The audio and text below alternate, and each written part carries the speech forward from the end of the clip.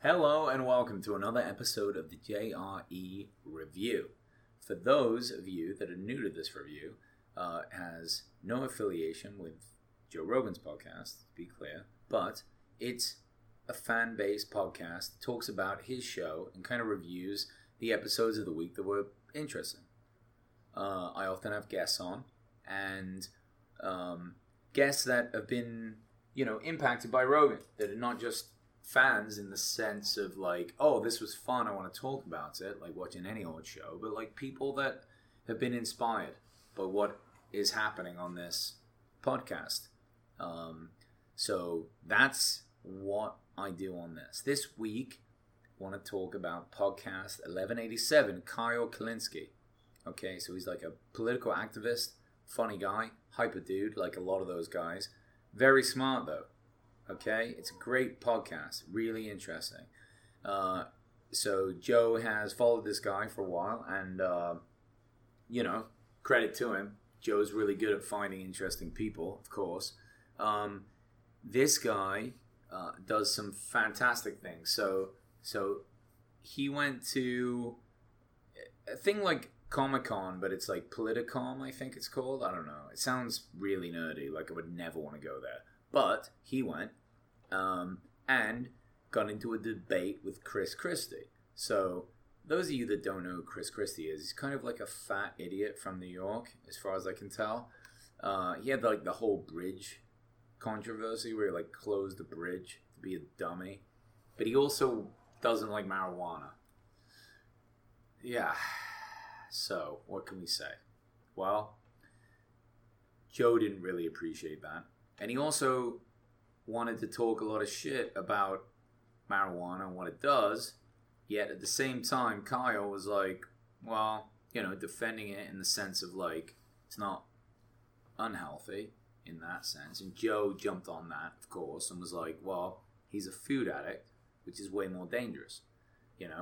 Joe even talks about having like a giant bag of M&Ms. That's fucking hilarious. This guy, Chris Christie, eats too much. He eats too much, and that's going to kill him.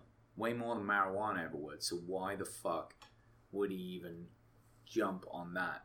And supposedly, Kyle Kulinski, like, really holds his own debate-wise. I've seen a few things online since I've listened to this podcast. I haven't had a ton of time to do it, but really good. He's great. He really can hold good. I wouldn't want to debate him. Holy shit. I mean, I really like the way he puts things together, so check him out. They get, obviously, into the Trump and Kanye shit. I'm sure you guys have seen it online. Ridiculous. Kanye talking to the president. Crazy rant. Like, I love you. Trump is there like, oh, cheers, Kanye. I mean, what can you say? It's like a smart move. People love Kanye. I mean, just look at his wife. She has like 110 million Instagram followers. I don't know if Kanye is on Instagram. I don't think so, but at least Twitter. He's like way too popular in a disgusting level. I mean, so what value is there? Well, the president knows. Trump is like working that angle, and they talk about it. They also move on to U.S. healthcare. It's a problem. Millions are uninsured. People go up to Canada for free medical. Sure, you got to wait longer, but like people get, they at least getting some help from it. I mean, it's a tough one. I'm from England originally. In England, we have socialized healthcare. It works. It's nice for like basic stuff. I don't know what it's like when you have to do major surgeries. I would imagine having money in the U.S. and using those capabilities is probably better, but I don't know. It's like, what's more important? Do we want just a few more basic healthcare things? Or do we just want like a really good heavy surgery? I mean, I don't know. But millions of people are uninsured, and that's a real problem. Then they talk a lot about Trump's hair and how much he spends on fucking with his hairdo, which is kind of ridiculous. He's he's a TV celebrity person. You know what I mean? So he's gonna care about that. Next, they talk about Kavanaugh, and as far as they can tell, he's a kind of a bad dude. I mean, I don't know. I watched a little bit of his stuff, and it seems like he might be. He didn't mind lying. Lied about boofing. Who the fuck says boofing is farting? It's like he talked to a bunch of his lawyer friends, and that's the best they could come up with. Listen to me, Kavanaugh. That's some fucking dumb shit. Like, you lied to everyone. That's disgusting. I don't know what to say. You know? It's just dumb. Boofing? Come on. And also, Kavanaugh kind of believes that Trump should be able to pardon himself. He's one of those types of judges that thinks that the president can pardon himself. Well, if people are above the law, it's kind of fucking terrifying. I don't know what you guys think about that. But, yeah. Then they get into, like, how much money Trump is making worldwide.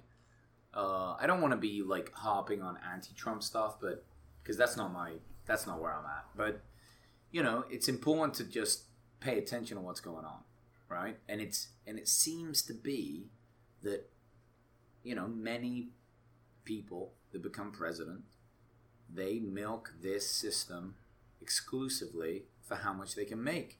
Like, tons and tons of money.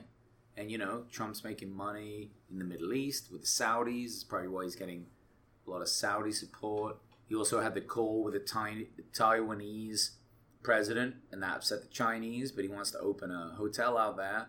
I mean, it's worth thinking about. It's worth listening to.